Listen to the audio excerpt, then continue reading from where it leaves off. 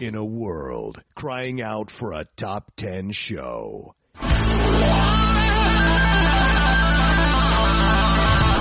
John Roca and Matt Nost are here to bring you the top 10. Take it away, boys.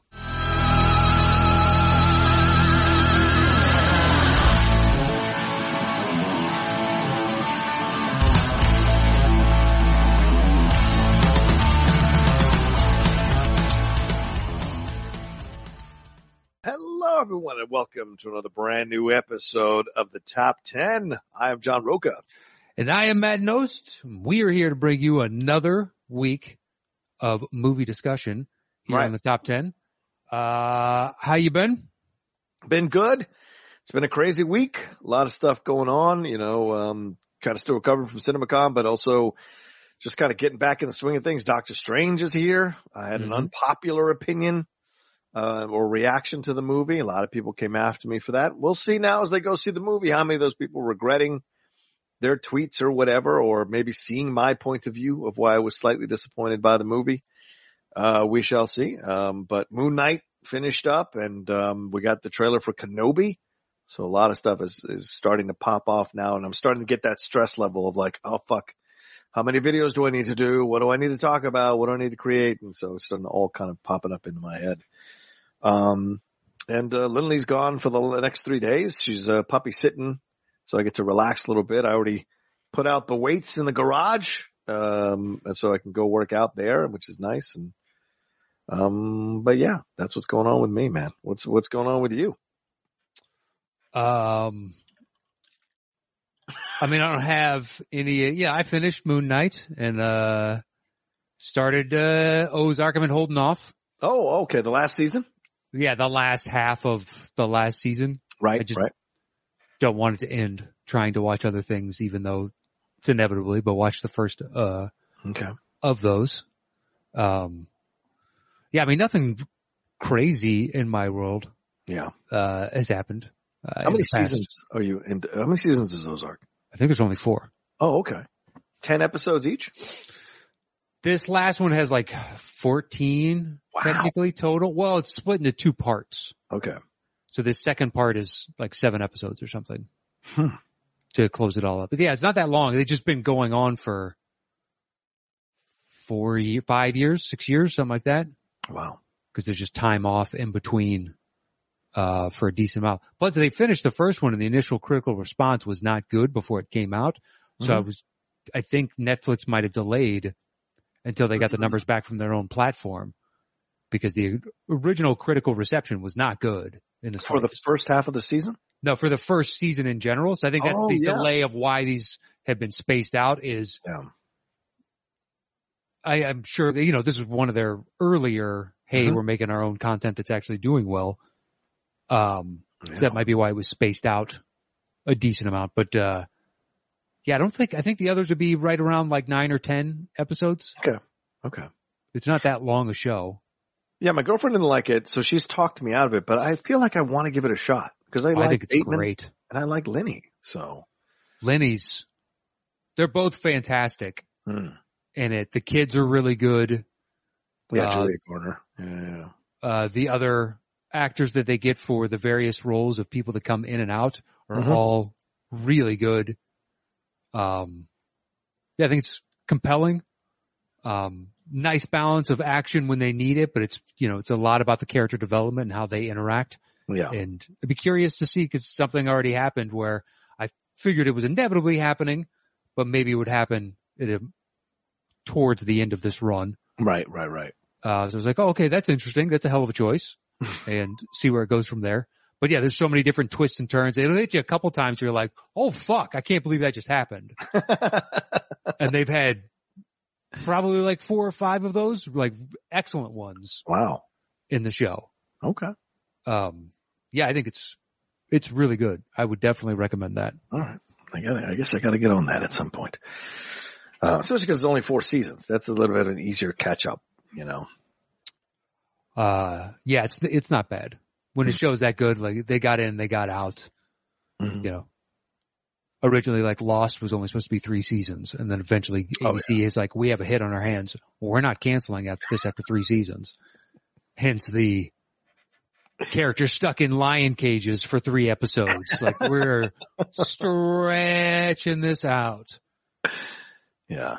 Yeah, I had someone trying to convince me, like, you should go back and rewatch it, and be like, I know, I'm not going to do that. But their point was they didn't see it until you could stream it all. Oh yeah. Like, it makes much more sense. It's much more enjoyable if you can binge it. I'm sure. Yeah. Because they leave little tidbits here and there. Mm-hmm. And if you're not obsessive about it, watching once a week, you can forget things that happened 3, 4, 5 weeks ago. Yeah. Whereas when you're streaming, you may have just watched that yesterday. So it's fresh top of mind awareness. Right. It's like, I'm not committing to 100 and something episodes or whatever it was of a show that ultimately was disappointing to me. Yeah. Yeah. That's fair. Totally fair. Are you watching anything right now? Anything current? Anything other than Ozark? Let's see. Finished Minx. That was good. Oh yeah? They just greenlit a season 2 for that today. Yeah, I don't see why not. Yeah. I need to see that. She's supposedly really, really good. The actress. Yeah, she's great in Jake Gyllenhaal. I think the casting across the board, they did a great job. Oh, cool. Even our boy Sam Levine has a small part in it. Yeah, I heard he's a DJ or something. Oh, yeah, congrats to Sam and Rachel. Yeah, for getting married. Yeah. For misogynist. He plays a misogynist, or misogynist, companion, buddy on the radio. Wow. Yeah, last time I talked to Sam, I was like, hey man, I'm just waiting on that invitation. I think it might have gotten lost in the mail. And he's just like, oh yeah, I'll send another out. So then the next time I see him, like, hey, I think that invitation got lost. Yeah. I saw that it was weird. Yeah, I didn't get invited either. I was like, wait a minute. Well, that was weird for me. I mean, not that it would have gone because, I don't know, I've been driving up to LA a lot lately or wherever that was. And I just was like, wow, how come and I saw like all kinds of people from the Schmoedown. Oh, I didn't. Finstock and all that? I've never hung out with him outside of doing shows and stuff. So never in a million years, unless he's having one of those, we're inviting 3,000 people. Yeah. Right. Never in a million. I would have been shocked if I had gotten one. Yeah. I wasn't that shocked. I was just more like, oh, that's odd. So, but whatever it is, you're allowed to, obviously it's a wedding. Yeah, it's your wedding. I don't. Exactly. But yeah, congrats to them getting married. It was a beautiful wedding from what I saw from the pictures and stuff that people posted up. And Ellis doing that. Of course, Ellis. What's the truth about Ellis, man? You think there's a darker side to that guy? You can't be that smiley and nice all the time. You just can't. There's a darkness there. I know there is. I'm going to find it one of these days, man. I don't, you'd have to talk to Ellis about that. I don't know specifically the answer to that. I know he's killed somebody. I know he has somewhere on the road. He has killed somebody and buried it somewhere. Listen, I am choosing not to self-incriminate. So I'm going to plead the fifth. Oh, fair. And, I did that to a friend of mine once on April Fool's. What? Where I called him up and made him believe that I just hit somebody with my car, or at least I hit something with my car. Right. And it was like, it was as big as the biggest dog type of thing. Like basically just insinuated nonstop that it was a person, and I just hit somebody and they're not moving. And it was raining that day, I lived in San Diego, which is a rare occurrence in San Diego. Yeah, true. And, eventually he's like, all right, just tell me where you're at. I'm coming to help. And I was like, oh my God. That's a friend, and also that scares the shit out of you at the same time. Like, it's a good friendship. Yeah. He's willing to help dispose of a body. Also, he is willing to help dispose of a body. It's like the shit in the town. I gotta tell you where, you help me. All right, where are we going? This whole town's in my rear view. Okay. Okay. I think that movie is good and okay simultaneously. Certainly. Anything with Blake Lively certainly is okay in that movie. Not great. Yeah, just some of the dialogue in it to me is a bit much. Yeah. It's real stilted. But it's got some really good action, some good performances. Renner's great in the film. So is Affleck, of course. But congrats to the newlywed couple. We hope you're enjoying wedded bliss. And anyway, what else? Is a theater. What else? Are you watching anything? I don't. What am I? What are we in? Oh, I started. What did we? Oh, I already mentioned that already last time that we watched the first 6 episodes of Hacks. It's good. About to get into Made for Love, the second season. We got the first 4 episodes of that, which I have not seen that. It's actually good. I like that. Christina Milioti is funny in that. And then I don't know if there's anything else we're watching right now. See, I finished Ptolemy Gray with Sam Jackson. Oh, yeah. Was that good? Did you like that, or was it okay? It's all right. Okay. It's all right. Okay.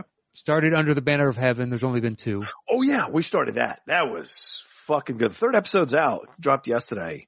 Okay. But the first 2 episodes were fucking excellent, man. Woohoo.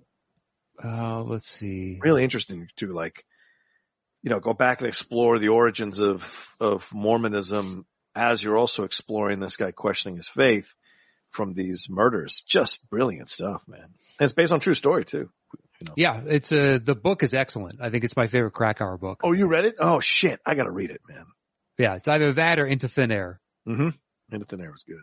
Yeah, they're both really good. I'd highly recommend those. And then Into the Wild wasn't my cup of tea, but if you like it, you like it. I mean, it's not a bad book. I just found the lead character unsympathetic. Yeah, fair enough. Eating those berries, son of a bitch. Well, just running off into a world that you kind of know. It's like, what did you expect as the outcome of this? Am I supposed to sympathize or empathize rather with this individual? I thought I could figure it out, man. Maybe. Or maybe you shouldn't just decide to go live in the wilderness when you don't have the full knowledge of it. I don't know. It seems like a fool's errand to me. I don't disagree with you. I don't Let's disagree. see. Making my way through Tokyo Vice. I actually like that show a lot. Yeah, I'm in the 5th episode myself. I like it. It's not an easily bingeable show. There's a lot. It's dense. Yeah. Every episode has a lot. So you just kind of take it, as it comes. I'm with you there. I haven't started We Own the Night, which I really want to start. But I'm waiting on Lindley because she's a big Wire fan. So we have to wait. You mean We Own the City? Yeah, We Own the City. Sorry, not We Own the Night. I haven't either. Just with the amount of basketball. Oh, dude. I turned Catherine into a basketball widow, so we've been slow to catch up on TV shows. She just gets home and be like, oh, one game's on, huh? Is there another tonight? Be like, there is another tonight. I am watching both those games. Yeah, she caught me watching hockey the other day. She said, what the fuck do you care about hockey? I was like, the Capitals are in the playoffs. If it's your team, it's your team. Come on. They pulled the upset. They beat the Panthers in the game. Come on. I try, I limit the amount of sports I watch year round so I can devote it at certain sections. Yes. To watching just a shitload. Yeah. And then I go like the rest of the summer, I won't watch a single second of baseball or any of the rest of it. And during football, it's like, there's just moments, but it's not every night. Do you ever have this where your girlfriend is like, oh, I'm sorry, obviously your wife, but like where like you're in the, she's like I'll watch some stuff on my computer sometimes because she'll want, we'll want to hang out with each other, but we don't have to watch the same thing. Like she'll watch her RuPaul's Drag Race on the main television and I'll be on the couch next to her on the other couch, the longer couch, just watching sports with my noise canceling earphones on. Mm-hmm. I do that. And then but it's always funny because I say to her, now honey, I'm watching the game. So I'm not watching the show, but inevitably 2 or 3 times she'll lean over and try to explain something from the show. And I'll go, baby, I'm not watching the show. I don't know what you're talking about. Do you ever have that with Catherine, like reflexively wants to tell you something that's going on the screen? I mean, I'm not watching. What I have chosen to do as of late is I'll just put it on mute so that if something, I'm still like passively following along with her show. So if something comes up that she does want to, I'm not distracted from, because I don't necessarily need the commentary track. Although it's nice sometimes because they obviously can point out things that you hadn't noticed. They've got statisticians in their ears saying, hey, there's so-and-so is whatever for whatever. Yeah. Although I usually have a tab open with the box score going, but even there, you can still get nice, tidbits. Yeah. Stan Van Gundy's been dropping some great ones. Dude, he's great. Yeah, I really enjoy him. Yep. I like him more than his brother. I'll be honest with you. I like him more than his brother. Well, I think he's still more about the X's and O's. Jeff's more about like trying to entertain, although it looks like Mark Jackson's going to get that head coaching job in Sacramento. So it might just be Brini and Jeff, and I am all on board for that because I think Mark Jackson is a zero. Mark's been on fumes for about 3 or 4 years as a commentator, in my opinion. Because he wants to be a coach. So he doesn't say anything of any substance because he doesn't want to ruffle the feathers of any possible franchise that he get a job from. It's so frustrating when I see that because I'm just like, man, just be honest. It's boring.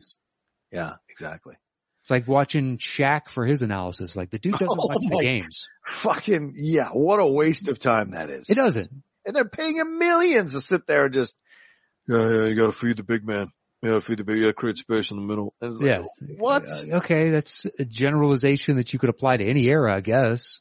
Like, Candace is looking over at him and when they're on the table, and Candace, or the desk rather, Candace like, what the fuck are you talking about? Like, she's so intelligent in her analysis and breakdown. And listen to the Shaq. It's just like watching your old uncle sitting on the porch saying some bullshit under his breath the whole time. It's ridiculous. It is ridiculous. Charles is getting to that territory too. Kenny is the only one that's still somewhat trying to kind of give you a little bit of analysis. Charles is more about analysis of the human being, not necessarily what you're watching. Which I think you need that too. We just don't need two of those individuals. Yeah, exactly. When one is wildly entertaining and the other can't take a joke at his own expense, even though he wants to be the funny guy. Yeah. Which is pathetic. If you're going to make jokes about others, you have to be willing to laugh at yourself. Of course. That is part of the deal. Yep. 100% part of the deal. Yeah. It's frustrating when you're like, oh my God, you're going to be thin skinned about this of all things, this. And then other times he's got a great sense of humor. I don't understand why he's. When it's at someone else's expense, he's got a great sense of humor. Yeah. I don't know. He doesn't seem the type, but, so I try and do that as well where I sit on the couch next to her. So we're still, cause other times I'll sit at my desk and my back is to her and she's watching something. Right. That seems to happen on the first game, and on the second game I'll sit with her on the couch. Yeah. But although some of these blowouts are tough to watch. I had a tough time watching Miami and Philly last night. I was like, I'm bored because I knew it was going to happen. I wasn't looking forward to that game.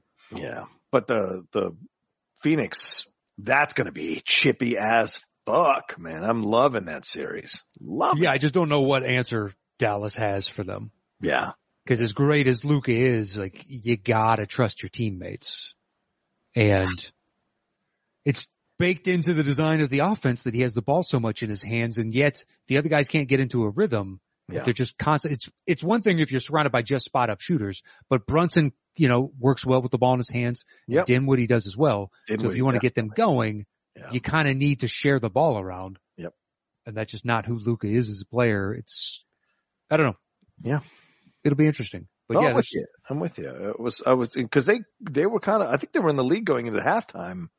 The Mavericks were. So I was like, okay, this could be interesting. And then. Yeah, but I mean, Philly was leading by 1 point at the end of the first half in game one. It's true. And I was blown away. I was like, all right, well, let's see if you guys can keep up in the second half. Yeah. And then third quarter, they just got the doors blown off. You're like, okay, that's what I expected. The Celtics one was a surprise when they come back and do what they did. I was like, oh shit, okay. Matt, you and I were talking about it. Well, with no Middleton. Yeah. I figured this thing's going 7, and now Gary Payton going down. Dylan Brooks, I have not seen today if he's officially gotten his suspension yet. Dylan Brooks? No. He should be getting at least a 1-game suspension. Yeah. Oh no, Brooks is suspended for game 3. Okay. For the Warriors. I hadn't looked. Last night it was still a lot of leak sources are saying there's probably going to be 1 game. It's like, well, of course it's a minimum 1 game. Is it going to be 2? Yeah. But GP is now done for minimum 3 weeks, so he can make it back possibly for the finals. That was just fucking. It's a shitty foul. It was totally a shitty foul. I mean, it is a shitty foul. What Draymond did was shit for sure. But it wasn't like, knocking this guy out for. No, Draymond was making a play on the ball. He was. He hit him in the head, so I'm fine with the flagrant 1 on that. He was making a play on the ball. His just hand wildly slapped him, hit him in the face. It just seems to always happen with him. But whereas Dylan Brooks was doing nothing more than hitting the guy. That was like something out of Rucker, man. He was like trying to knock him out. That was something out of the 80s where there's a reason we've legislated that out. You're just hurting guys. Yeah. And you know, Kerr turning was yourself into Grayson pissed. Allen. Did you see Kerr? Kerr was pissed. I don't blame him. God, he was. Had it been the flip side, you know, Jenkins would have been pissed too. Yeah, he was cussing up a storm. Kerr. He even told Brooks, he was like, "Get the fuck out of here, Brooks." It was a Bush League play. I'm surprised not suspended for the series. Because, I mean, if you're going to knock someone out like that and it's intentional, then you should not be able to play in the series. You can't prove intent. So I think the precedent is 1 to 2 games. So he was going to get, and technically it's 2 games because it was the 3-minute mark. Yeah. And so it's a 2-game suspension. Yeah. It's without pay too. So he's losing a big paycheck there. Yeah, he's going to miss a month, Peyton. And they find Draymond $25,000 for flipping off the fans. Yeah, he said it's fine. I make $20 million. Literally his response. Like, yeah, that's only going to invite more fines in the future, man. Yeah, that's dumb, dude. Yeah, but it's true. Yeah. Anyway, all right. Well, should we get into our show? Here, bud? Sure. So. We are basing the topic around the release of Firestarter, the new movie based on the Stephen King novel. Yeah. And the gist of it is, movies with a kid in the lead and the rest of the cast is basically like adults. Mm-hmm. It can't be a Goonies or a Super 8 situation where it's a cast of kids and there are adults around them. We're trying to replicate what Firestarter is. Yeah. Which is centrally focusing on, there could be other kids in the story, but it's like, kid is the focus, and then mostly adults dealing with them is the way I assumed we were going at this. Right. Yeah. I try to focus on the kid being the main focus and, carrying the film, in essence, That's the way I look at it. Yeah. Yeah, I wrote it down in my notes as kid-led adult movies. Yes. I had to change adult movies. That's true. We should put, mature doesn't sound good either. Mature doesn't sound good either. We'll figure it out. Yeah.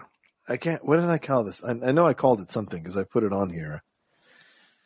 Let me see here. I can't pull it up. I called it Top 10 Movies for Adults Led by a Child Actor.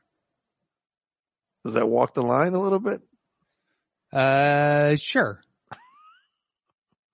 What sucks is. How about older audiences led by a child actor? No? Kid-led older people movies? I don't know. So I'm trying to narrow down the number of words just so it can fit. Oh, fair enough. In a description at the top when you open it up in, a podcast app as opposed to having to wait for that 15-second timer. So when it eventually starts scrolling, that succinctly. Unfortunately, kid-led adult movies is the best, but you're right. That doesn't sound good. That does not sound good. Yeah. Otherwise, we're just listing our favorite Tracy Lords movies. Oh, Jesus. Just saying, those are the only ones I can think of where people got into legal repercussions. I don't know what you're talking about. No, sure you don't. You laughed at it, so you know precisely what I'm talking about. Just because I was uncomfortable, I didn't know what else to do. Yeah, sure. Listen, I was 4 years old when those came out, so I don't really have any working knowledge. I just know the story behind it. Era. I have no idea what you're talking about. Oh man, hilarious. All right. So that's what we're saying. So basically the kid led and it's a older movie, or not older, but for adult audiences, for mature audiences. Yeah. It's not a kid's movie. Yeah. It's not a kid's movie, basically that. Yeah. How about a kid lead in a non-kids movie? Yeah. Oh. Or something like that. Yeah, I like that. All right, I can change it right now. Kid-led top 10 child-led movie. No, wait, kid-led movies. Would you say kid-led movies? I don't know. We can workshop it for a non-kids audience. Yeah. So something like that. The change is saved. There we go. Or maybe we just make it longer and longer and longer. Yeah. Like parenthetically, this is for Firestarter, so please just think of how we came to this topic because of Firestarter. This is how we got it done. All right. So where shall we go? Oh yeah. So, how does the show work, Matt? Let's just get into it. We set a topic, we go our individual ways, create personal top 10 lists, show back up here. I do my bottom 3, he does his bottom 3, I do my next 2, he does his next 2, then we trade one apiece. Once we have revealed our personal top 10 list, we create the shows between the two of us. Boom. What's your 10? My 10 is The Exorcist. Ooh.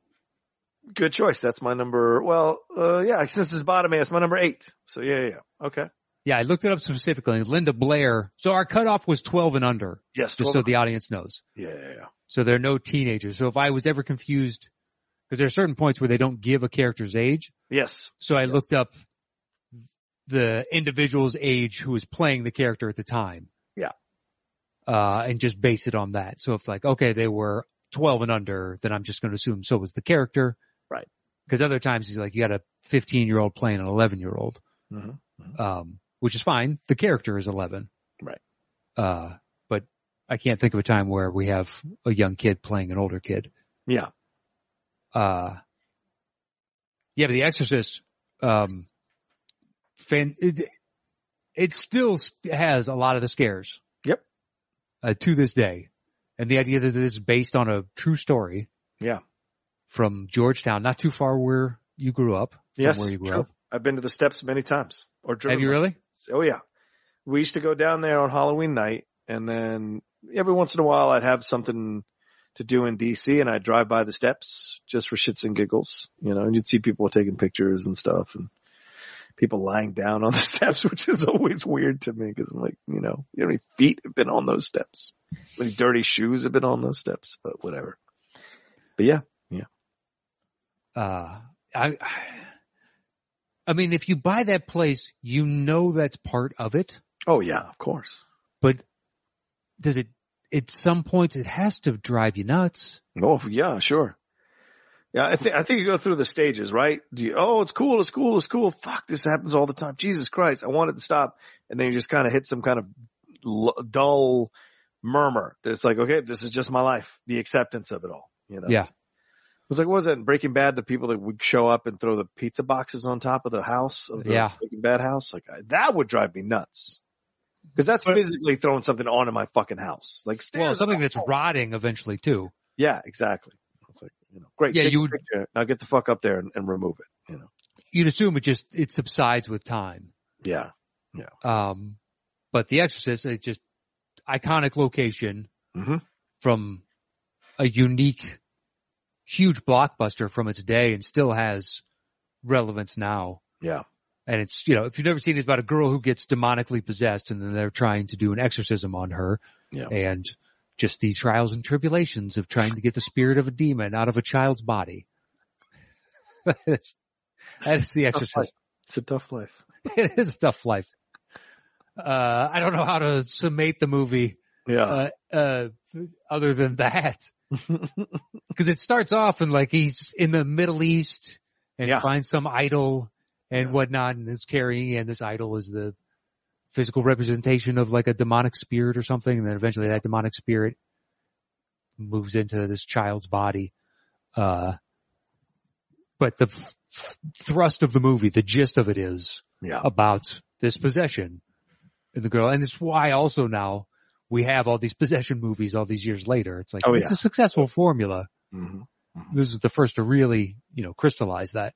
If you can do it well, it can be quite successful. You're right about that. Yeah. And the budget's low and the return on profit or return on investment rather can be very high.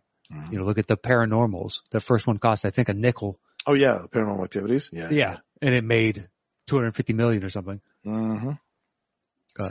Simple fucking story. It was great. Yeah. It's like, aren't they making a Blair Witch TV show? Yeah. They're either making a movie or a TV show, one or two. But I mean, that first one cost nothing. It made a bunch of movie. And then they made at least one sequel. They did an installment of the Paranormal Activity last year on Paramount Plus, but it wasn't that good. So maybe the well's dry there. It doesn't really need to be good, and it'll still make money. That's true. It's true. It's got a name. Yeah, it's like recognition. all those. What are the ones with Vera Farmiga? Yeah. It's like her and the guy that plays her husband, whose name I always forget. Yeah, Patrick Wilson. Patrick Wilson. It's like Annabelle and all those, yeah. Yeah, those are spin-offs of it, aren't they? And that like this was this couple, this paranormal hunting couple. Jesus, I forget. And originally The Conjuring. There it is. The Conjuring. Yes. That's the other thing too. Though. A lot of these have pretty blah names. Conjuring. But it all stems from The Exorcist. Had that not been just a massive cultural phenomenon. Yeah. It's good and huge at the box office. I don't know that producers continue or realized, hey, this horror genre, hey, teenagers are stupid. Scared. They like to be scared. Some of these are really well made. A lot of them are dog shit. Doesn't matter. People come to the dog shit ones. Yeah. And you can cast unknowns and people will still go to the movie. Yeah. So reduces your budget even more. Yeah. What's your 9? My number 9 is Searching for Bobby Fischer. Oh yeah, that's a punt. That's huge. Okay. That's one of my favorites, man. There's a lot of good movies that There is. What's your 8? My number 8 is Billy Elliot.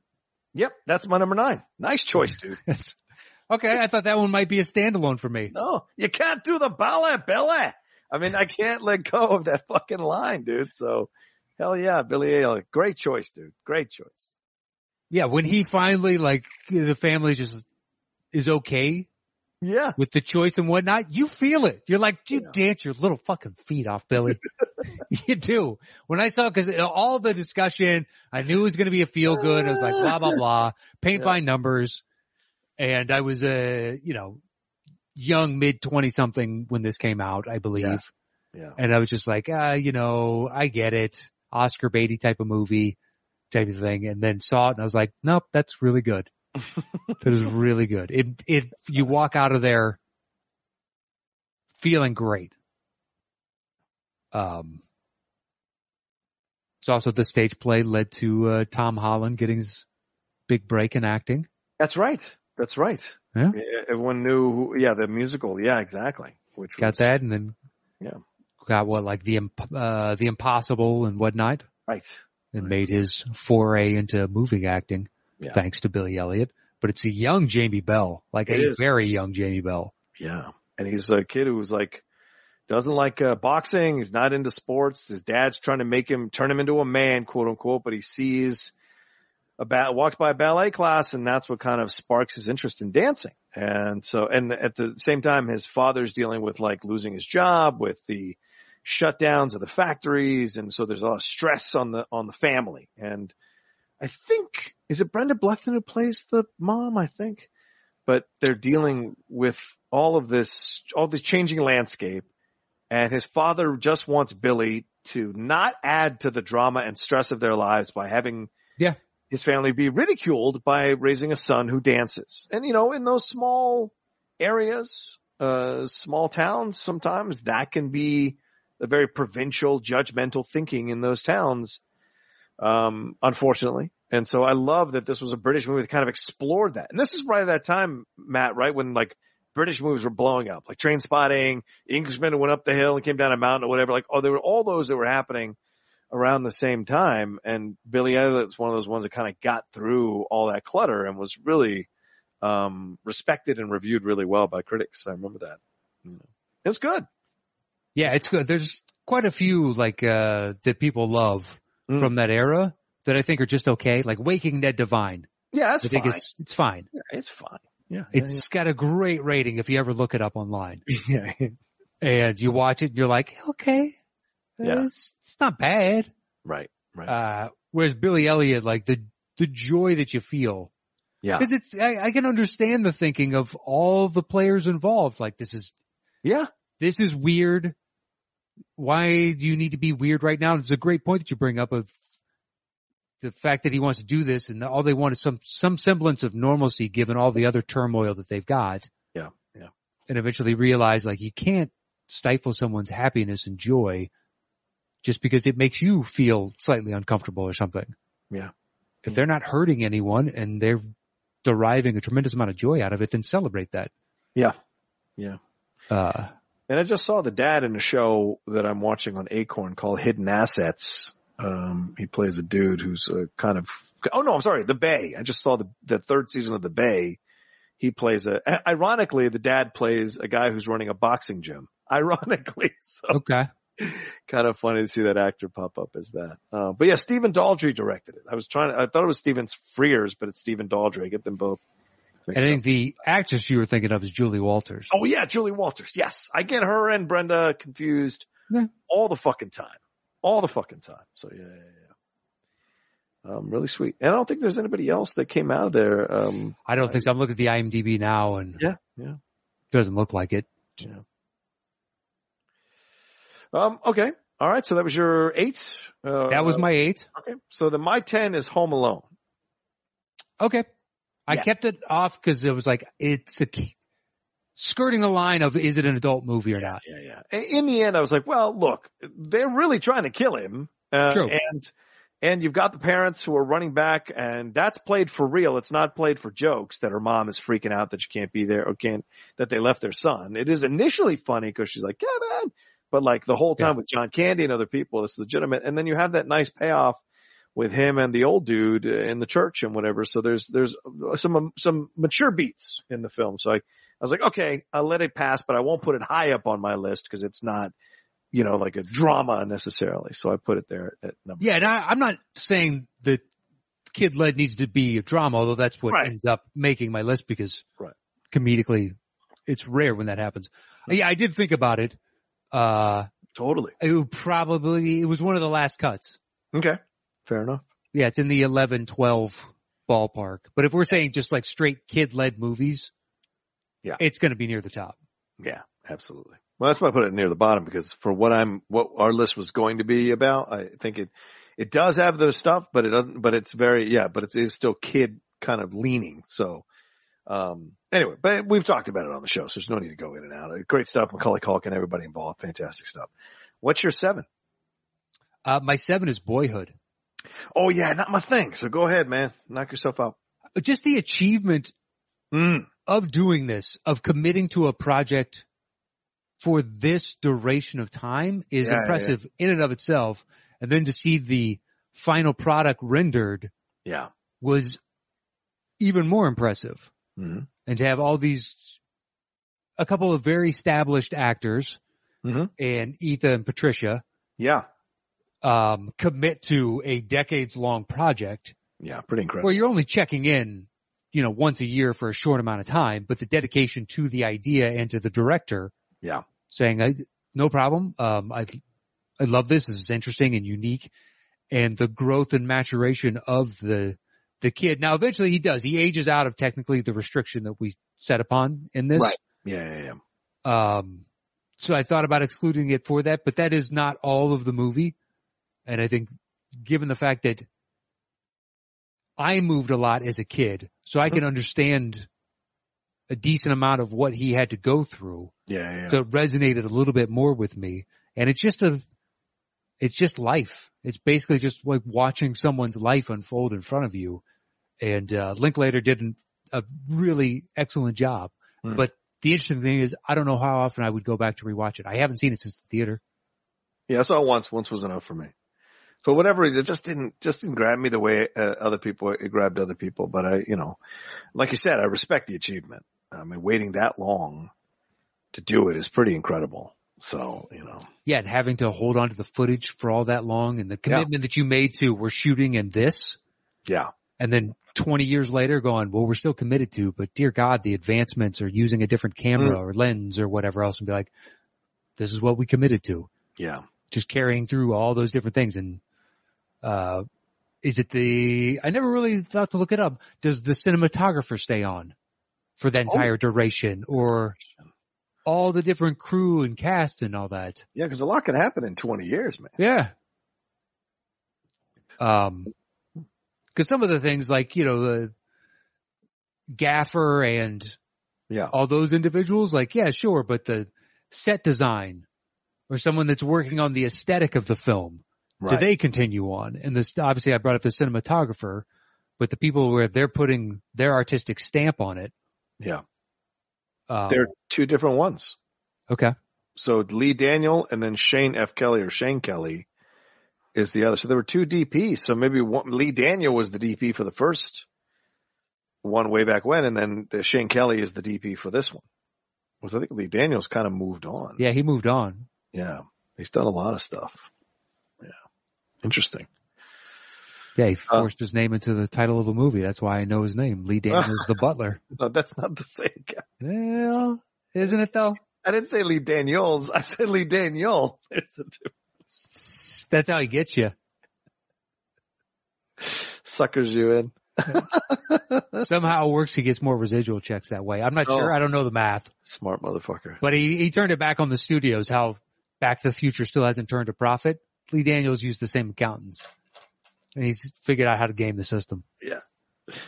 Brilliant. All right. What's your 6? My number 6 is Pan's Labyrinth. Ooh, another one I have not seen. So go ahead, man. Oh, you never saw it? I haven't seen it yet. I need to see it. It's an interesting movie. It's a young girl, and so she's lost her dad and her mom is looking to remarry, but it's in the middle of the Spanish Civil War where they're trying to figure out if they're going to be a republic or stay with the monarchy. So you have that as a backdrop, and she keeps receding into this fantasy world because from my perspective, she doesn't want to deal with the trauma in her real life. So she's trying to create this escapist reality so she can get away from, her new stepfather who looks like pretty much an asshole. And, her mom's not doing too well physically. So she's concerned with, am I going to be stuck without my mom and my dad because her dad died not too long previously. Yeah. And it's the push and pull of all that and the fantastical. I think it's the best rendering of that within Del Toro. Wow. Where The Shape of Water has that fantastical element as well. Yeah. I think Pan's Labyrinth, it makes more sense to me. Right. Given, I would watch Pan's Labyrinth again before I watch Shape of Water. Okay. Okay. Well, Shape of Water, I really enjoyed it at the time, and as time has receded, it has less and less a grip. Yeah. Whereas Pan's Labyrinth still has roughly the same kind of transfixing quality to me. Right. But, so the journey of this little girl as she's dealing with, trying to figure out her place in a world that's chaotic and dark and depressing. Yeah. Or this other one that she may or may not be real. She could be conjuring. If you like Del Toro, it's the best he's ever done in my opinion. Yeah. Okay. Yeah. I gotta see that. I know a lot of people told me it's one I gotta see. Plus, it's all in Spanish from what I understand. Is that correct? Or is it no? It's subtitled. Yeah, subtitled. So there you go. Which is confusing because I'm simultaneously trying to listen so I can just jog that part of my brain and then read the subtitles and watch what's going on in the action.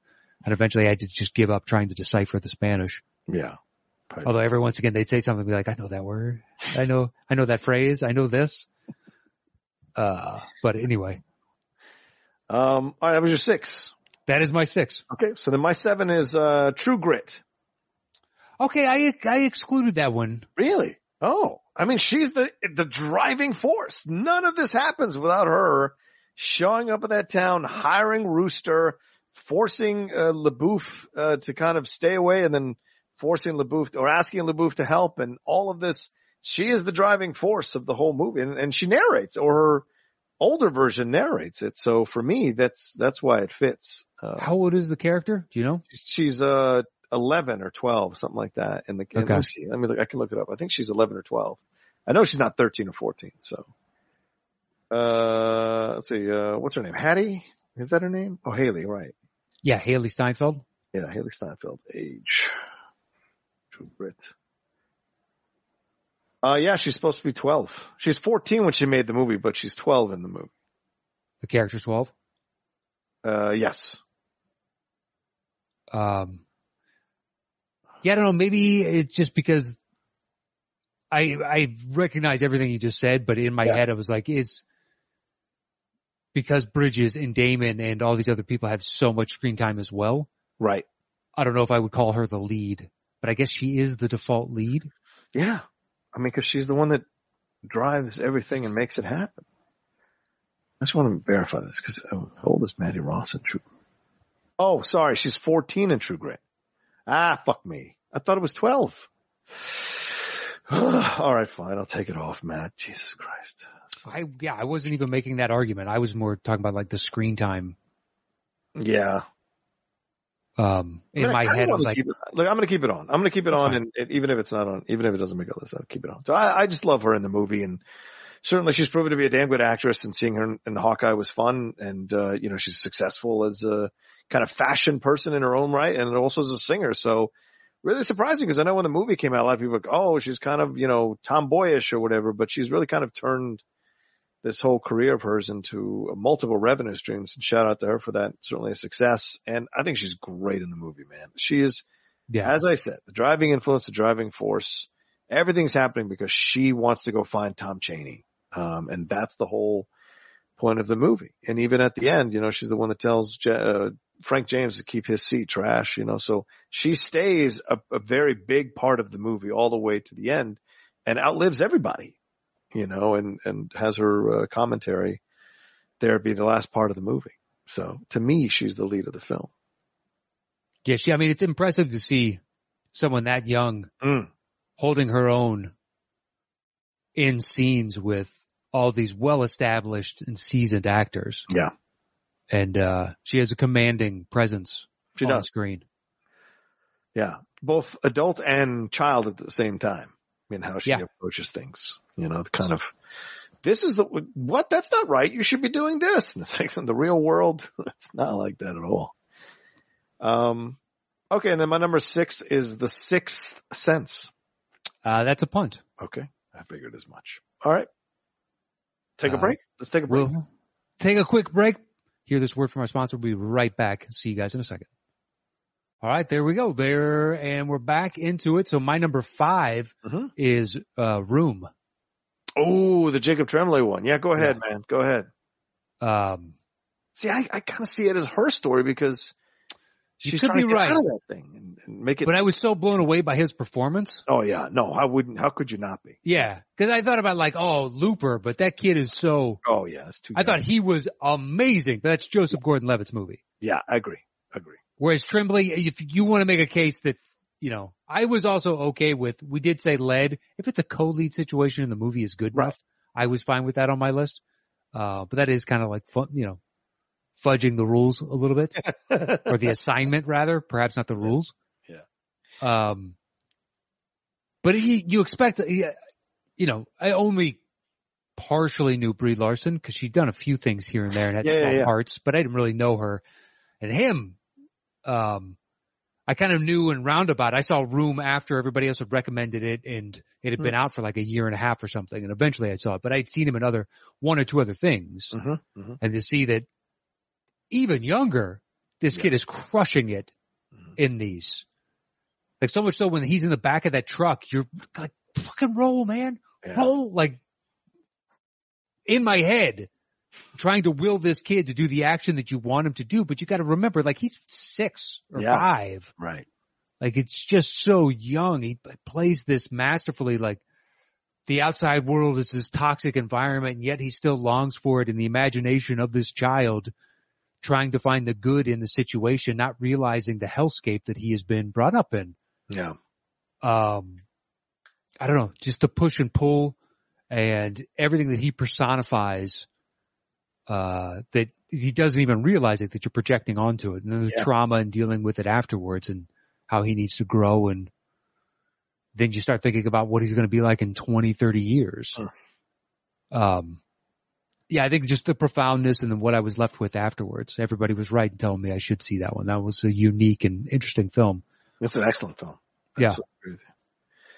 And I liked it. And it's kind of hard to remember when Brie Larson was like the darling coming out of that movie because, obviously the Captain Marvel stuff and all that stuff is kind of like muddied the waters a little bit. But her chemistry with him is fantastic. And Tremblay is great. Tremblay is great in the film, making those connections with her. And then, cause in a way you can see like, oh, it's a kid. Why is he doing this? But in a way, the story itself is overall a kind of subtly works as kind of all of us are trapped in some kind of room in our heads and we don't see the way out, even though someone looking from the outside could totally be like, roll, get out of that, jump out of the truck, the proverbial truck in our own lives, the figurative truck in our own rooms in our lives. So there's so much symbolism going on and he's so great. I just have seen it as Brie Larson's film with him. You're probably right, to be perfectly honest. But I'm not discounting at all. I'm just saying it's the way I've seen it. Doesn't mean it's the right way to see it. It's just the way I've seen it. That's why I didn't make my list, but it's a great choice because it's a damn good movie.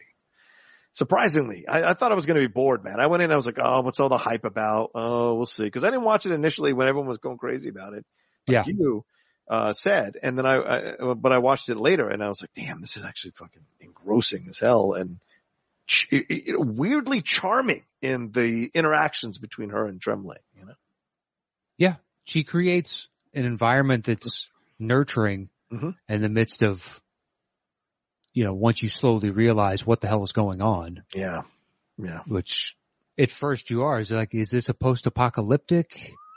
And they are stuck in this room. And then eventually you're like, no, they're stuck in that room, but not for any other reason outside of one individual. Something much more sinister. Yeah. Yeah. Agreed. All right. That was your 5? That was my 5. So my 5 is, Jojo Rabbit. That's a punt. Okay. Fair enough. What's your 4? My 4 is Logan. Oh, that's just a slight punt. A slight punt. Okay. So my 4 is Stand By Me. Okay. They're all kids. They're all 12.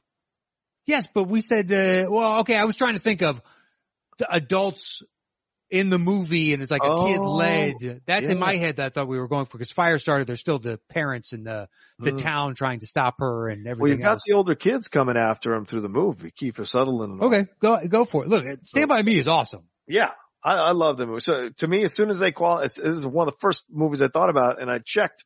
And it's one of the first I excluded. Yeah. Literally, I was like, Stand By Me? No, that doesn't count. But no, it's an immature thing. They found a dead body. They're dealing with the fact that Corey Feldman's father is an abusive alcoholic.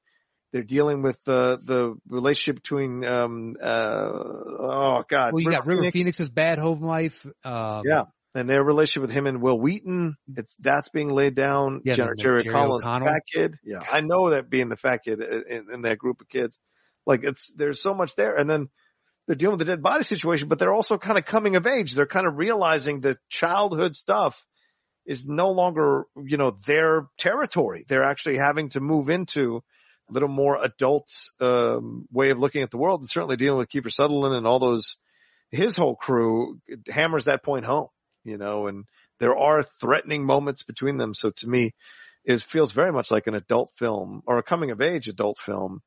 And it's great performances from everybody involved. And I think is it Daniel Stern who does the voiceover or Richard Dreyfuss? It's Richard Dreyfuss does the voiceover. Okay. And it started the trend of Stephen King's best movies are from his short stories. Yeah, right. Exactly. Yeah. The Body. That's what it was called. Yeah. And you got the Green Mile and Shawshank. Right. And Shawshank's so good. Whereas when you're trying to convert these massive 1,000-page tomes, there's just too much information to relay. It tried with 2 parts. Oh yeah. Right. And, it was interesting. I especially like the first part. Yeah. Yeah, I agree. First part was great. Yeah, the second part, defeating the clown, that to me felt unsatisfying. Yeah. But still, impressive, because that's a tough book to pull off. It's like doing The Stand. I don't know how you ever actually do that. And I didn't see The Dark Tower, because I think that's another one where I don't know how you do it. And everybody was like, it's god awful. I'm like, I don't want to see it. I've thought about it a couple times and be like, that's streaming on whatever platform. And be like, I don't know if do I want to waste my time? It's so bad. And the fact that it was only 90 minutes was just or a little bit over 90 minutes. Just shocking on so many levels because that is such an extensive story to try to tell it in such a small amount of time. Yeah. Makes no sense. It would make more sense if you were like, so long as this first one goes well, this is going to be a 4-picture like arc. Yeah. Like, okay. Cause that character, King, has gotten a lot of mileage out of. Oh yeah, totally. But yeah, Stand By Me, I mean, it's one of the best coming of age movies you're going to see. Yeah. There you go. All right. So what's your 3? My 3 is, Leon, the Professional. Oh, that's also a slight punt. Oh, this is going to be interesting. All right. Okay. All right. Little battle on the fronts. So my 3 is Searching for Bobby Fischer, the punt from earlier. Man, this is almost my number 1, dude. I'm going to tell you, this was almost my number 1. If those other 2 weren't more kind of like just, I don't know, just kind of have something more to them each, I would have put this at number 1. I love this movie, man. I fucking love this movie. It's a good one. Yeah, and the kid is so good. And I don't think I saw him in anything much after that. Just the delivery, the blue eyes of the young kid, the honesty, you know, and the stuff with Jim Mantegna as his dad and Joan Allen, and then the Ben Kingsley stuff and Lawrence Fishburne. It's got an excellent cast. It's all Chicago actors almost, except for Lawrence, because I mean, William H. Macy's from Chicago, Joan Allen's from Steppenwolf, Mantegna's from that. So there's a lot of Chicago actors involved in this. And even, Paymer, right? David Paymer. Sure. In there as one of the dads of the kids. Great stuff. Exploring the kind of sports dad mentality in the world of chess, and what that all can lead to. Just incredible performance, man. And every time I watch this movie, I'm just like completely transported to one of those rare places in film where you watch a movie. It is so singularly its own world that you just kind of enjoy existing in it. Mm-hmm. And I love it. Yeah. Yeah. I like the push and pull because they, takes him to Kingsley, who's the best teacher or a great teacher, maybe not the best. And the kid can't handle the dogmatic approach of you follow these steps. Here are the rules. This is what you do. And it stifles his creativity and enjoyment overall. And he would rather lose than just play in this system. Yeah, exactly. But on the flip side, the Lawrence Fishburne of out here like sacrificing queens and making huge moves is more exciting and exhilarating to play. You're going to lose more. So finding the balance and all that, but allowing him to eventually do these things and just go out and be like, go have fun. Yeah. Yeah. Learn along the way, but there is no specific approach. Yeah. If you're going to enjoy this and succeed at it. So figure that out for yourself. Yeah. Just like life. Yeah. Yeah. But really interesting. Yeah. Solid movie. It is really. And it's one of those ones that, like I said, just comes along and you're just like, it's not going to win a bunch of awards. It's not going to get nominated for anything, but God damn it, is it an excellent film. Just an excellent film. An experience from top to bottom. Whenever you dive in, it's just so good. And Kingsley is tough to cheer for. It's, kind of the asshole element of him, but Fishburne as well. This idea that, you got to find that balance of when to take a risk and when to play it safe and when to be smart. And that, that's like, and then that moment of sportsmanship in the movie as well. And when it comes to fruition in that last match, because he loses his queen early by playing too brash. Mm-hmm. But because of that, he's also been in these situations before, so he manages to tread water until he can take the other kid's queen. Yeah. And then realizes, because of the teachings of Kingsley, I got him. Yeah. But it's this confluence of all these different styles and everything that he's learned and experiences, that come to fruition. Yeah. And he tries to offer him a draw. Yeah. He does. And the kid doesn't want to take it because he's, I got you. All right. You sure about that? Yeah, exactly. He tries to be nice, then it's just like, all right, tough titties, kid. You're going down. Good stuff though. If you guys haven't seen it, it's such an excellent fucking movie. Take it a Saturday afternoon and watch it because it's so good. All right. So what's your 2, brother? My 2 is The Sixth Sense. Okay. Go ahead. blown away by it just like everyone else. Yeah. Upon first seeing it, didn't know obviously about the twist. And then, unfortunately it's kind of cursed Shyamalan to this day. Yeah. Cause it feels like he's got to do a twist, and then eventually he became known as the twist guy. So there's no way for him to get anything produced if it doesn't have a twist. Yeah. And I think the movie is obviously the twist helps. I'm not saying it doesn't. 1,000%. Yeah. But also independent of that, it's a good movie. Yeah, it is, man. It's got a nice blend of the horror elements when you see these dead people, like the hanging guy when they're at that party. Yeah, dude. It's creepy as shit. Or the little girl with half her head blown off when she turns to the camera. It's like, oh my God. But it adds a nice little creep factor, and also like you feel for these lost souls. Yeah. And why they're wandering and are displaced. Yeah. And that in and of itself is a compelling film. And then with the twist, I don't feel like, I don't know why, but I feel like subconsciously I want to guard the twist if you haven't seen it. Oh, good point. Maybe there's somebody, but I gotta imagine anybody that's listening to this has seen the fucking Sixth Sense. Well, it's over 20 years, right? It's gotta be over 20 years old. So I feel like that's gotta be the window. There could be some teenager, much like you haven't seen Pan's Labyrinth, which is like, I haven't gotten around to seeing Sixth Sense. But it's one of the biggest twists in movie history. I'm fine with it. Okay, we can skip the twist. That's fair. No, I'm fine with talking about it. I don't care. Go ahead. It was weird to me that I kept saying the twist as opposed to, yeah. But yeah, then Haley Joel Osment is next level. Mm-hmm. It's incredible. When he says, I see dead people, it is powerful. Yeah. Well, the scene with him and his mom in the car. Mm-hmm.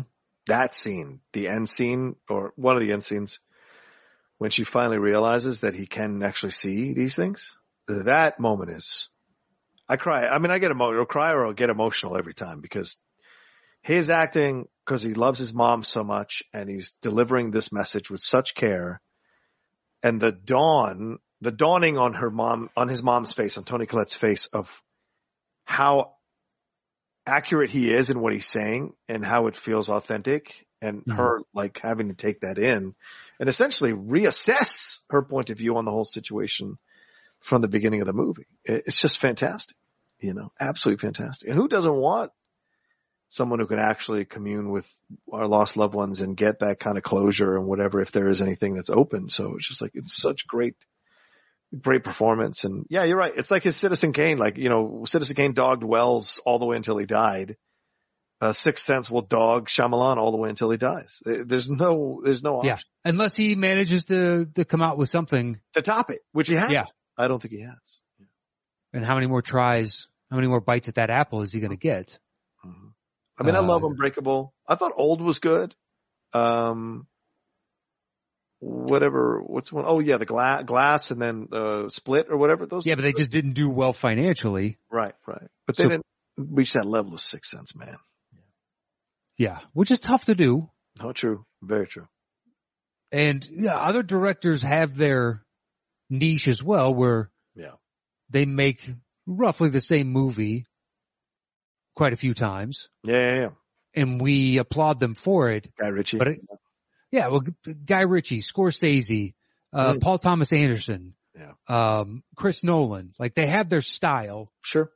And we know going into it, it's probably going to be something along these lines. Right.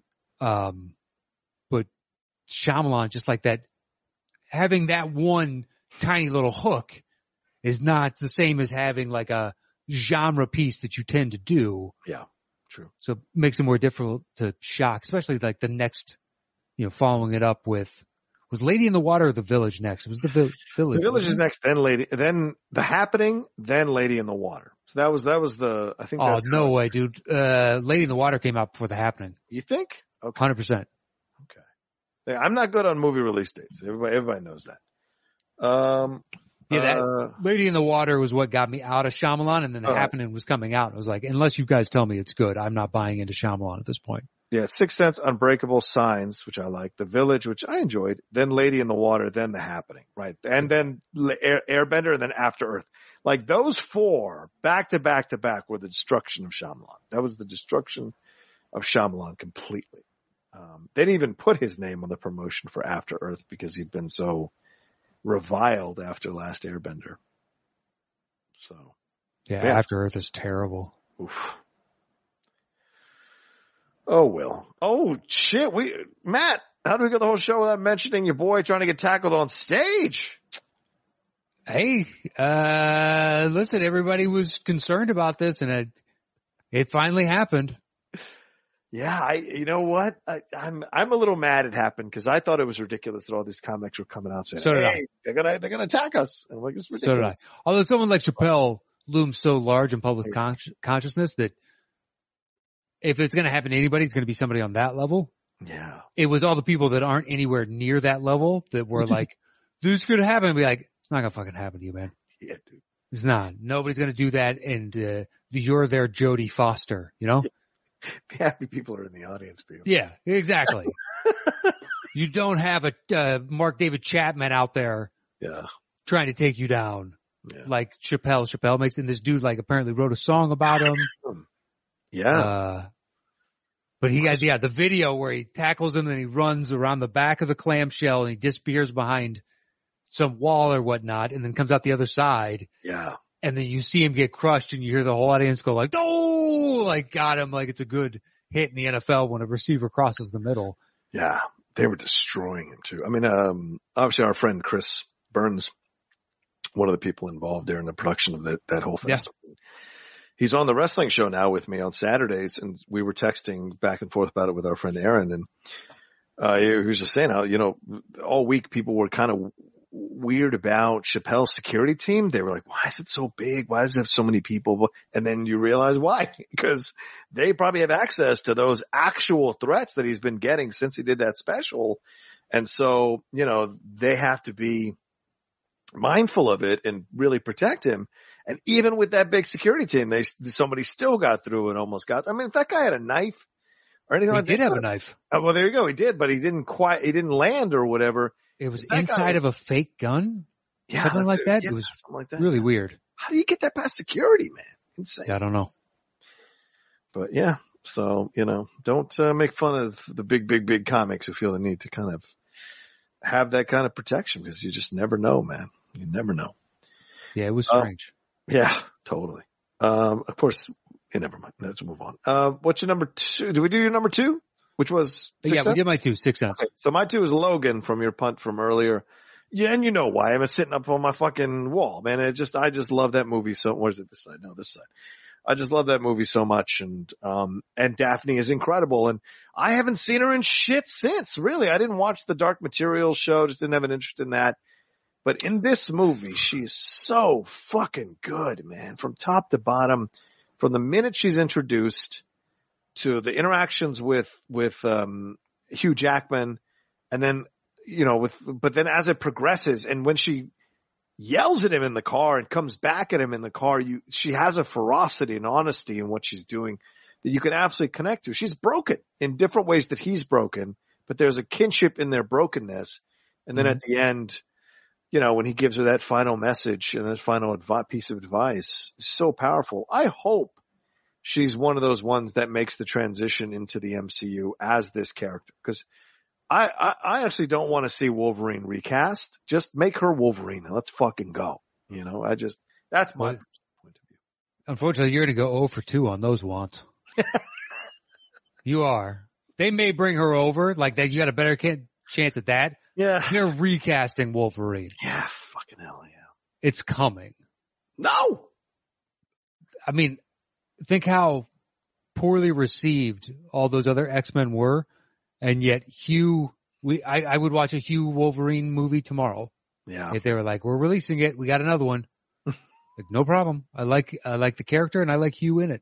Yeah. So long as they find it. Whoever comes next sucks for you. The guy after that, we might give a fair chance to. Yeah.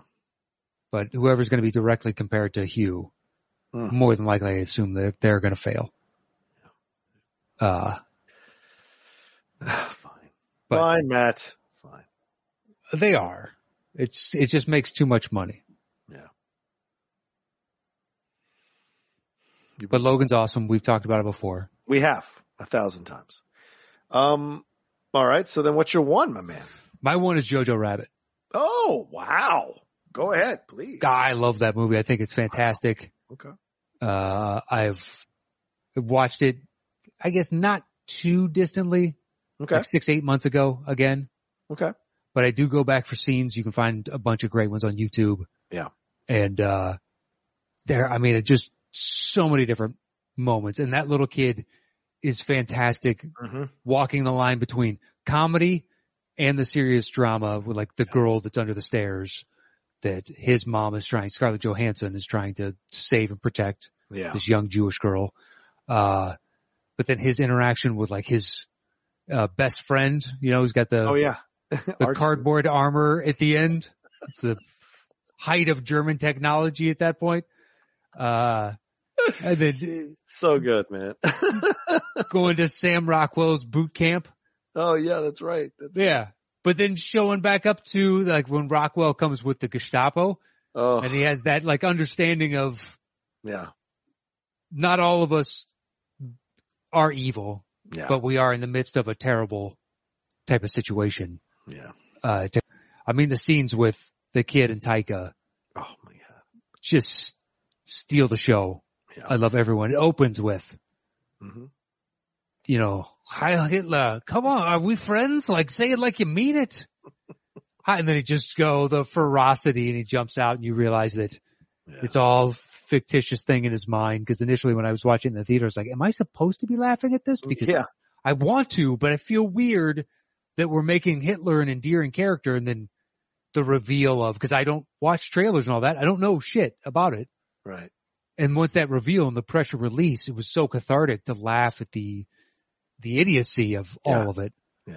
Taika inventing that character, by the way. The book has no Hitler, fictitious Hitler best friend character. Yeah. And I don't think the movie works for me remotely. Yeah. If it doesn't have that dynamic, baked into it. I did. And that little kid is excellent. I hope he continues to work. I agree. He's so fantastic. And both of them, him and his friend are just great throughout the movie. Just very, very funny. The kid is, I've seen a couple times. The friend. Yeah. I think he just did the newest Home Alone. Yes, that was him. You're right. Yeah. Yes. So good in that situation for sure. Yeah, I like the movie so much. And, it's the interactions of the kids with, Scarlett Johansson and of course with Thomasin McKenzie, the back and forth and how that journey goes along. Cause they're so smart in portraying the kid as adamantly this because what else would he know? This is what he was raised in. So what all his friends are doing. Yeah. And then slowly but surely you see that the emperor has no clothes, step by step. And him as a kid starts to realize it as well. And then has that moment, that real cathartic moment where he does what he does to Hitler. And it's just like so great to see. And I enjoy the hell out of that. And you're right. I mean, that kid is so, so good. And the film manages to be a Taika film, in that it deals with the real shit, but still finds the humor and the madness of it all, which is so great about him as a director and filmmaker. So yeah, just a great, great film. Absolutely. All right, so what do you got at one? My one is The Professional, the punt from earlier. It's, that film is so good. Natalie Portman is so good as the character, and it's her first role or whatever. And she said, and I know it's for some people now lately, it's become a troublesome film, and I respect that maybe. And, your point of view, I respect for sure, but I don't agree. I think it's just an unusual, mixture of actors and characters and people in this film that works, cause essentially Leon is a teenager himself because he's been kind of indoctrinated into this world. And so he's never like emotionally matured past what he has with Matilda. And so that's why they have an easy friendship. And, he doesn't sleep with her or anything like that, but there's a weird kind of connective tissue, impossible kind of, feelings developing there, but it never really kind of gets consummated or gets explored in that way, which is a good thing. And then you throw in the Gary Oldman element of all, and Danny Aiello, who's so good in the random moments that he's on the screen. There's a lot more weight to this one, and she is carrying the film. Yeah, he gets the fun action sequences, but it's her journey that we're monitoring, from her parents getting absolutely destroyed and murdered and killed, and her escaping that and then learning to become an assassin because she has to survive in the world, and what Leon guides her through. I think Portman does an incredible job. So it's the movie and her performance. That's why I put it at number 1 for me. Her performance, like when she sees her family dead and has to like walk down to his door and knock on it, and just her entire world is shattered, and she is portraying that so well. Yeah, the shock of it all, right. Exactly. Yeah. She's just trembling, like, please open your door. Like, she needs to be saved in this moment. She's trying to navigate this new world thereafter, and the madness of it all. It's incredible that this is her introduction to all of us. Yeah. Because she's rightly been in our lives ever since. Yeah. In huge projects, and continues to work in, Oscar caliber films. Mm-hmm. But yeah, it's a mesmerizing performance from her and, Jean Reno. Mm-hmm. And it's one of Luc Besson's lesser out of left field type of movies. Yeah, that's true. Yeah, usually it's like, I'm a fan of Fifth Element, but that is a weird movie. Yeah, you're right. It is a weird movie. Yeah. And that also took seeing it literally about 50 times before I loved it. And now I genuinely love it. And its eccentricities to help sell it to me now. So you had 49 viewings where you were like, I don't know. Something about it. I just have to keep watching it. I think it was more so like, after 20, I didn't sit down to watch it. Okay. It was just on. Right. And to slowly kind of give more and more scenes chances and get invested into the characters more and more times. And then start noticing like all the different choices and appreciate the characters, the costume design, the world that's been created. Yeah. There are still things that I think are like, okay, I could have done without this, but like the singer part. Oh, yeah. Right. Yeah. Interesting, and yet at the same time, kind of stupid. But they are on this like a Carnival cruise that's Vegas and Monte Carlo and everything all kind of wrapped into one, and they're going to, so they bring in the Mariah Carey of the galaxy, or the Whitney Houston, or whoever it is has the vocal range, and okay. But anyway, professional, if you want a more grounded Luc Besson, this is what I've seen of his, this is his most grounded. I agree. Most accessible for sure. Yeah. All right, but there you go. There's our separate list, ladies and gentlemen. We're going to put it together to give you our official The Top 10 list here as I grab the bongos. There we go. Just warming up here. All right. Where are we at? Let's put this list together. Where did you have JoJo again? JoJo is my number 5. All right. And Sixth Sense you had where? Sixth Sense is number 6. Leon, the Professional? Number 1. All right. So Leon is number 1. Oh, okay. You had Logan at 2? Logan at 2. All right. So then I would say Logan is number 2. Wow. Okay. And then JoJo and Sixth Sense. Okay. So that's 1 through 4. Okay. I've got Bobby Fischer at 3. That's my 9.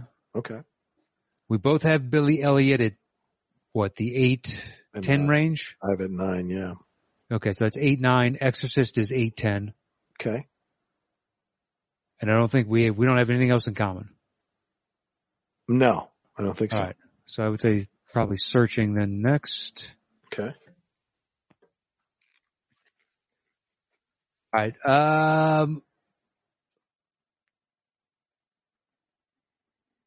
So we have 5 spots left, 6 through 10. Okay. We have 2 more in common, but they were lower. So do you want to fill out Yeah. give me your next highest? Next highest is Stand By Me at 4 for me. What about you? My next highest is 5, Room. Okay. Go ahead. That was my JoJo slot. And then I say we do Billy Elliot and Exorcist here. Okay. We have 1 spot left. Okay. I have my 6. Oh, you son of a bitch. Go ahead. Put it in. What? Done and done. Easy peasy. Nice. All right. Here we go. The top 10 movies for adults led by a kid. Yeah. At number 10. Still sounds bad, doesn't it? It does. I can't find the right thing. All right. Pan's Labyrinth. At number 9. The Exorcist. At number 8. Billy Elliot. At number 7. Room. At number 6. Stand By Me. At number 5. Searching for Bobby Fischer. At number 4. The Sixth Sense. At number 3. Jojo Rabbit. At number 2. Logan. And our number 1 movie made for adults led by a kid is Leon the Professional. There you go. Everyone! All right, Matt, another fun list here from the top 10 for our fans to enjoy and listen to and peruse and have issues with and offer their own suggestions. We mentioned it earlier. It didn't qualify for me because it's kind of a different approach in my mind to it. It didn't feel like necessarily an adult oriented movie led by kids, plus the horror aspect of it all. Even though there is some horror aspect to Sixth Sense, I just felt like that puts it in a different category for me. But I thought we had a good compilation here of movies for people to check out if they haven't checked out, but also movies to talk about. So thank you all so much for watching and listening. Mm-hmm. And follow the show on Twitter at Top 10 Show, all spelled out. Otherwise on YouTube and Instagram, it is / the Top 10 Podcast with the number 10. So hit us up over there on those. And if you want, you can follow me at Matt Nost and check out Settle the Score. It is my movie music trivia show. Or if you're into NBA dropping dimes, you can find those anywhere you get podcasts. There you go. As for me, you can follow me at The Rocha Says on Twitter, Instagram, and TikTok, The Outlaw Nation on Twitch, and my YouTube channel, youtube.com/John Rocha Says, and my other podcasts as well, the Cinephiles and the Geek Buddies there for you all to enjoy. All right, y'all take care of yourselves. Be well, and we'll talk to you next time with another brand new episode here of the Top 10.